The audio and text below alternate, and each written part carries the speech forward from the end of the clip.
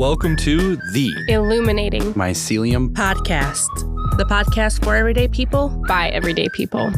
I'm your host, Project Dave, and I'm back at it again to continue highlighting and amplifying the lives, ventures, and endeavors of everyday people just like you and me, and learning from them along the way. Titled Change in Management with David Lowe Sr. So today I'll be interviewing David. He's a local family man and a longtime resident of Brooklyn Center who's actively involved in his church and somehow still manages to oversee operations for two different Culvers. More specifically, he has been a resident of Brooklyn Center for over 20 years, a member of his church for that same period of time, has served in multiple leadership positions and committees there, has two grandchildren and an extensive family network, and is operations coordinator for both the Culvers in Plymouth and Monticello. Without further ado, here comes David Sr. When talking about everyday people and their stories, we can't help but talk about all their hard work. So grab a cup of coffee. I often think about what fuels a lot of these everyday folks, as well as what sustains me personally. Coffee certainly helps, but it can't just be any coffee. It's gotta be coffee made by everyday people for everyday people. The kind that when you brew it in a pot, it kind of just draws everyone to the kitchen and they're sniffing that aroma. Our beans are sourced from small businesses in the heart of the Appalachia. My personal favorite, the Route 39 blend from Lexington Roasters, is a Forbes top-ranked coffee. You can also check the notes on each blend to determine flavor profiles, shipping, and more. Beans are roasted on a weekly basis to ensure freshness. So if you're looking for some extra fuel to aid you in your everyday lives, ventures, and endeavors, go to thegrindbluefield.com/shop-coffee-roast or click the link in the description to pick out your next coffee beans and brew a pot of happiness. The grind never stops. Dave, how you doing today? I'm doing very well, thank you. Thanks for coming on the podcast to tell us more about yourself and what you're currently doing. It's my pleasure to do that. Thank you. So first question is in regards to your background. What was it like growing up in different parts of the Midwest and kind of bouncing around from state to state, city to city? Well, it's being in the Midwest. It's pretty much, dwindled down to, Wisconsin, Iowa, and then obviously, here in Minnesota. So, living in three states, is, I think is, decent. I haven't lived anywhere else, although my other siblings have come from like the state of Washington when they were, they're much older than me, but, yeah. Did you have a particular location that you like best? I would have to say probably between Janesville, Wisconsin, and then La Crescent, Minnesota, which is where I met my wife. Yeah, I was just going to say maybe La Crescent was one of your favorites. Wink, wink. Yeah, because La Crescent is obviously a small town. It gives you that hometown feel that, you know a lot of people and they know you. And didn't you mention a while back that you were actually at one point going to open like a bed and breakfast? Or you were thinking about it? Yep, I was thinking about that. I thought it would be nice just because it gives the hometown feeling. You can get involved with your community. And it's just, a small type business in a small town just seemed like, that would be a great opportunity to do. Maybe that'll be a good retirement venture one day. It very well could be, David. We'll have to see. Yes. All right. Well, now you're in Minnesota and obviously in the Twin Cities in particular. Do you feel like you made the right decision settling down here? Yep, I believe so. I mean, I've made, a lot of friends. I, made a lot of friends at church, enjoy where I'm working at. So I've been pretty happy where I'm at here. It's a bigger city compared to a small town. So I've adjusted to this, over the last several years. Yeah, it seems like there's a lot of opportunities here in the cities. There is a lot more things to do. Stuff for the grandchildren to do. Yep, that is correct. That is correct. All right. So last question about your background, because I like asking those who have come before me different history questions. So do you remember how you felt when you first heard about Reagan's attempted murder back in the 80s? Like maybe you don't know what you were doing, but do you remember what you felt when you were told that it happened? Were you scared? Were you sad, angry?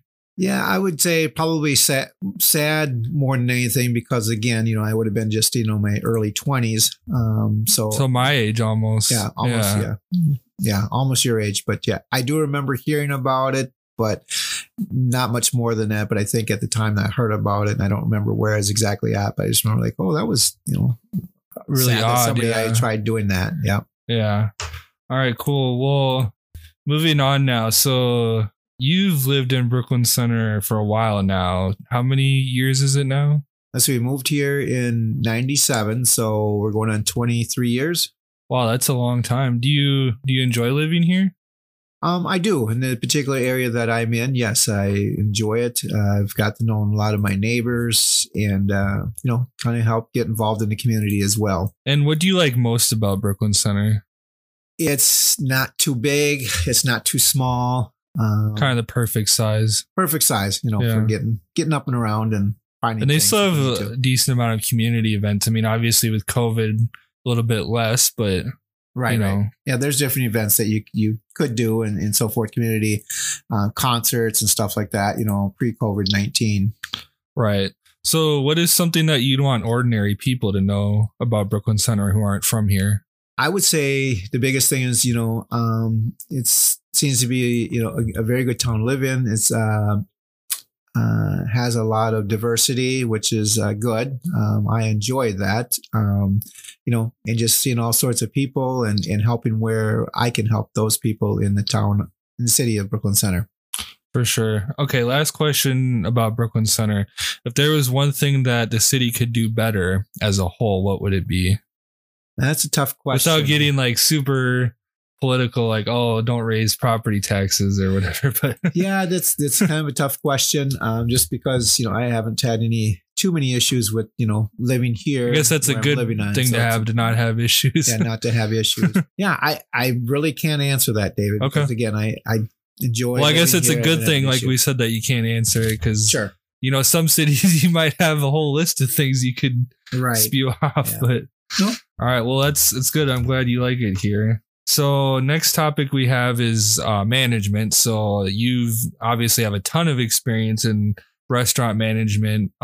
Currently, is it operations Director of operations. director of operations? So you oversee two different Culvers. Yes, correct. Can you tell us more about what your role entails? So my role entails, I have in charge of two restaurants. So I have one in Plymouth on Quinwood, and I have another one up in Monticello. So I oversee both those restaurants for the owners. So I have two GMs in there. So my job is obviously to make sure that the businesses are running and they're following Culver standards and that. And so that's where I go in and help them out where I need to and give direction and guidance. You still manage to have fun every day. I do. Yep. There's a quote that my boss always says, well, you don't come to work, you come to fun. I like that. That's a good quote. And another quote that I have that I've heard is, if you enjoy your work, You never work a day you in your never life. work a day in your life. Yeah, I Correct. know what you're talking Yep. about. That's another good quote. All right. So a lot of people would say that it's hard enough just to oversee one restaurant. So how do you manage to oversee two restaurants at that? Well, I try and split my time between the two restaurants, with the years of experience that I have. And I'm sure we'll go back down to it further. But, I have over 40 years of restaurant experience. So running, two restaurants, running one was good and tough in the beginning, but then I got used to it. And so running two, I think you just have to manage your time, evenly. Be good at delegating too, and being able to trust the managers that you have in charge Correct. below Yep. you. That is correct. All right. Well, you had just mentioned, like you said, so you've been in the restaurant industry for 40 years. So you've seen a lot of changes come through this industry. What are some of the biggest changes that you've observed personally? I would say technology is the biggest thing. So technology, whether it's computers, whether it's, I remember years ago when you used to bring up orders, you had to figure out the change yourself and everything.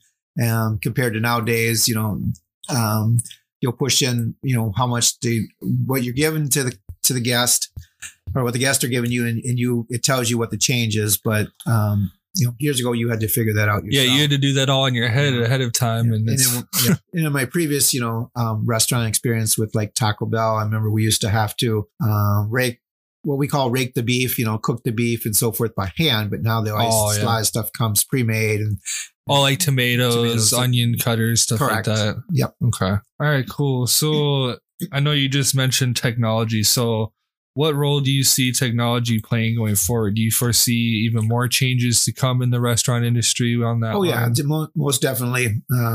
Maybe robotic things. Yeah, I actually just saw an ad the other day for this. Like, it's literally just a robotic arm.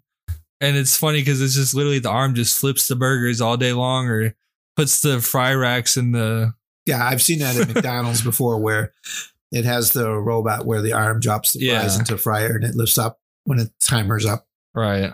So what are some things that haven't changed? What are some things that have stayed the same? I would say, the human interaction with the guest. That taking care of the guest. Taking care of the guest. Yep. That same hospitality. You can't replace that with robots. Right. Especially not with their voices. Some of them sound kind of creepy. Yep. All right. So some changes have been positive, some haven't. What is one thing that you continue to enjoy about managing restaurants? Man, I enjoy working with people. People is, one of my big strengths that I have.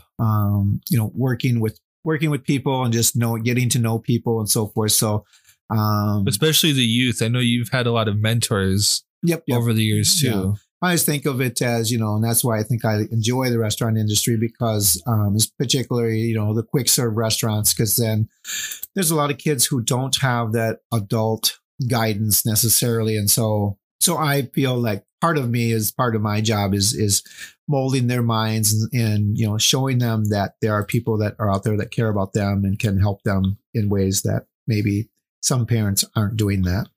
Yeah, well, it's good that you're able to step in that way. Mm-hmm. Speaking about Culver's specifically, what made you choose Culver's and what makes you stick and stay around at Culver's? Yep. So why I chose Culver's was my previous. You're listening to the Illuminating Mycelium Podcast. If you're enjoying the show, you should come check out all of our fresh new merchandise and apparel that just dropped on our store. We've got t-shirts, pants, sweatshirts, hats, phone cases, water bottles, coffee mugs, even blankies, and a ton more. All made with comfy fabrics and premium materials. They feature our signature logos, catchphrases, guest picks, and come in all sizes. Now shipping nationwide right to your doorstep. Just go to illuminatingmyceliumpodcast.com or click the link in the description to pick out your next gear and become the Mycelium.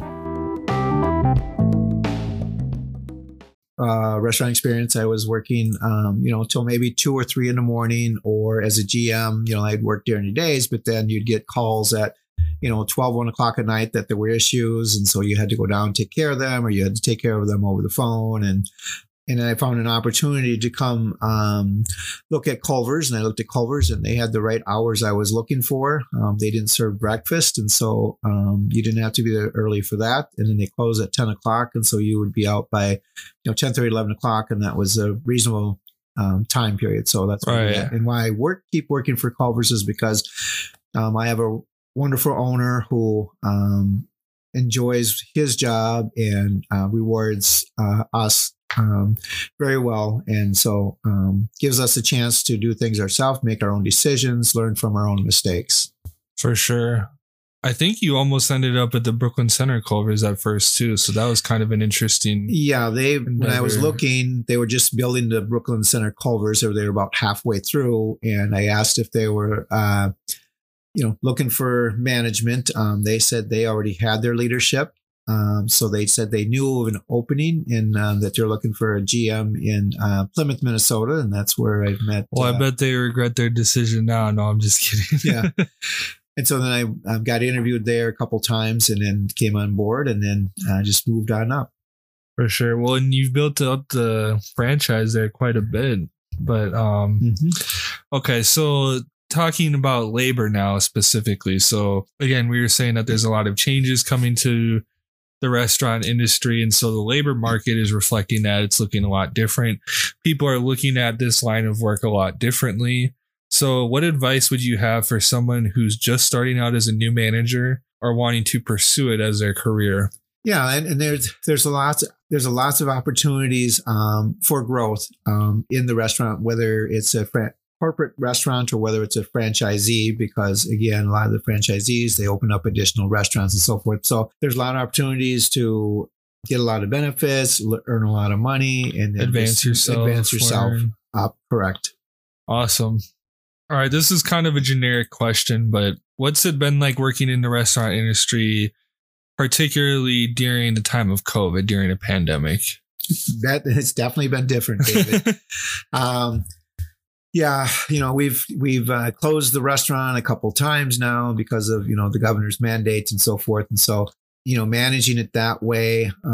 Getting used to mobile orders. I know you were just saying the other day that you've been seeing more curbside pickup orders, which you guys just kind of debuted recently. That's part of technology too. So yeah, you just have to kind of adapt to things, and I pretty much learned quickly to adapt to changes, in particular with COVID and so forth.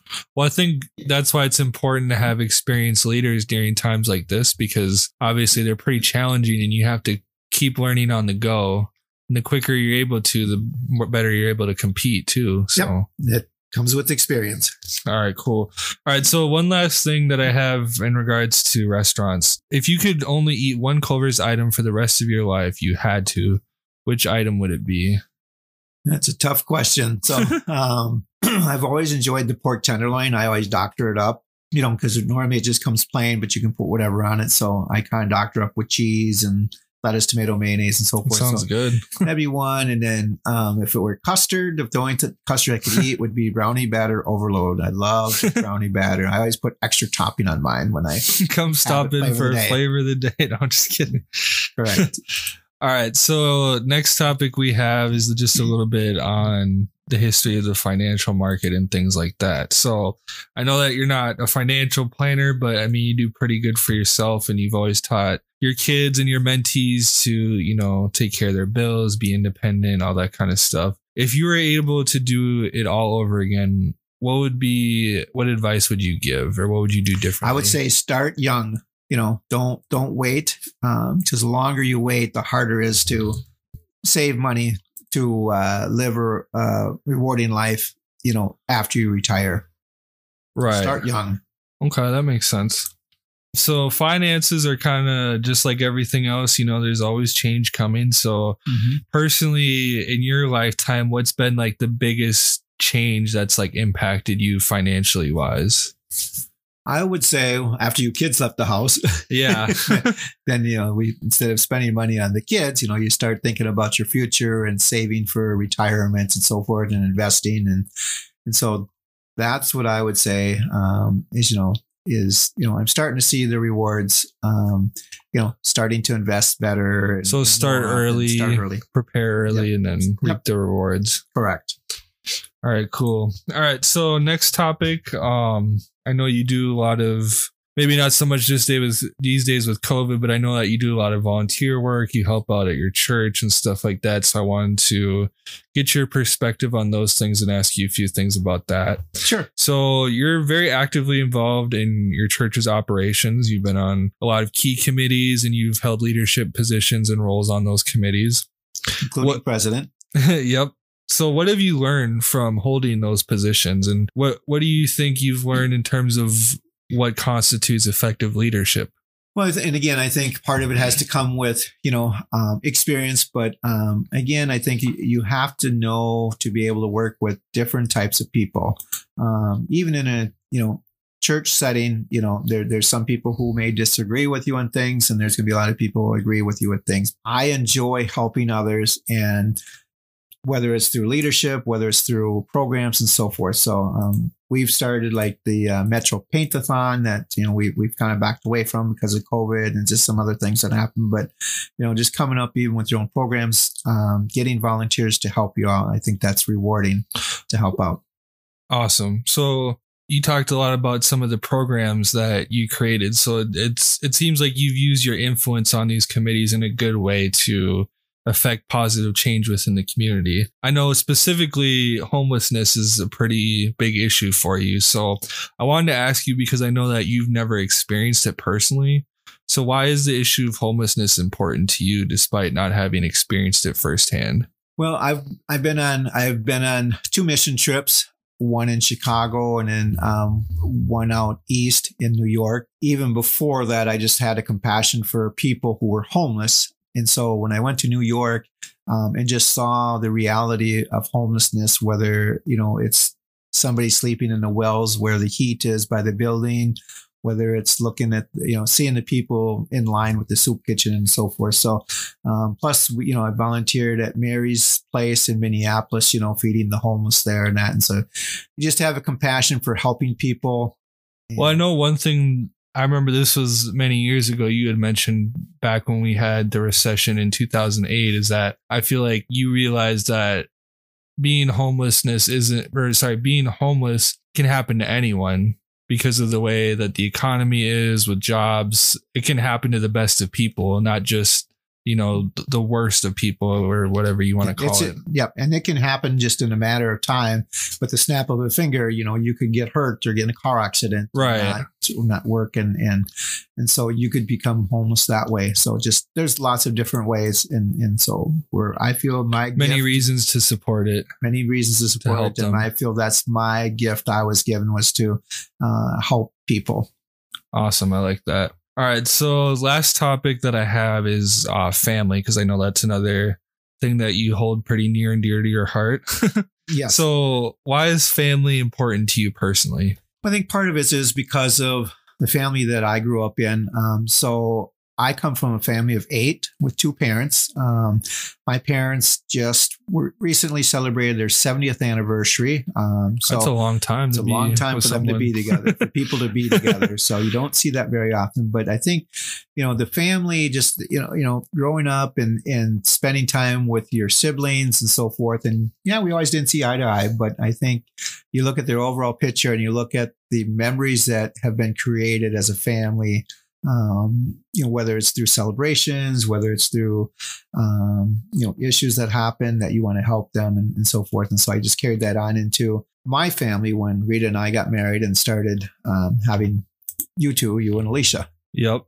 All right. Thanks for sharing that with us. If you could give folks only one piece of advice to improve their family life, what would it be? If it's only one. I guess we could do a couple if you want. Yeah, I would just say listen.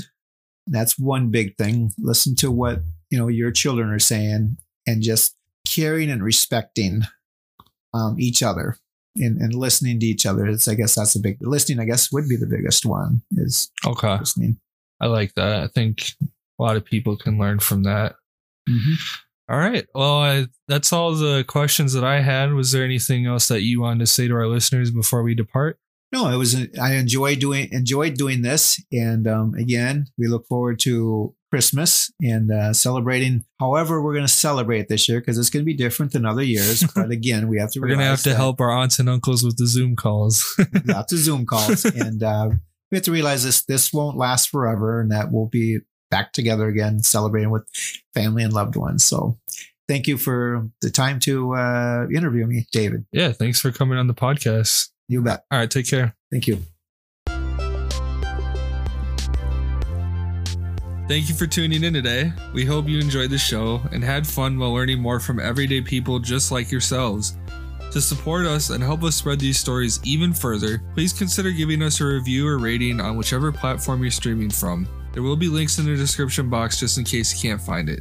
And for more news and all things everyday people, join our newsletter by going to our website. By joining, you'll also gain exclusive offers and discounts on Illuminating Mycelium merchandise and apparel from our store. Just go to illuminatingmyceliumpodcast.com or click the link in the description and become the Mycelium.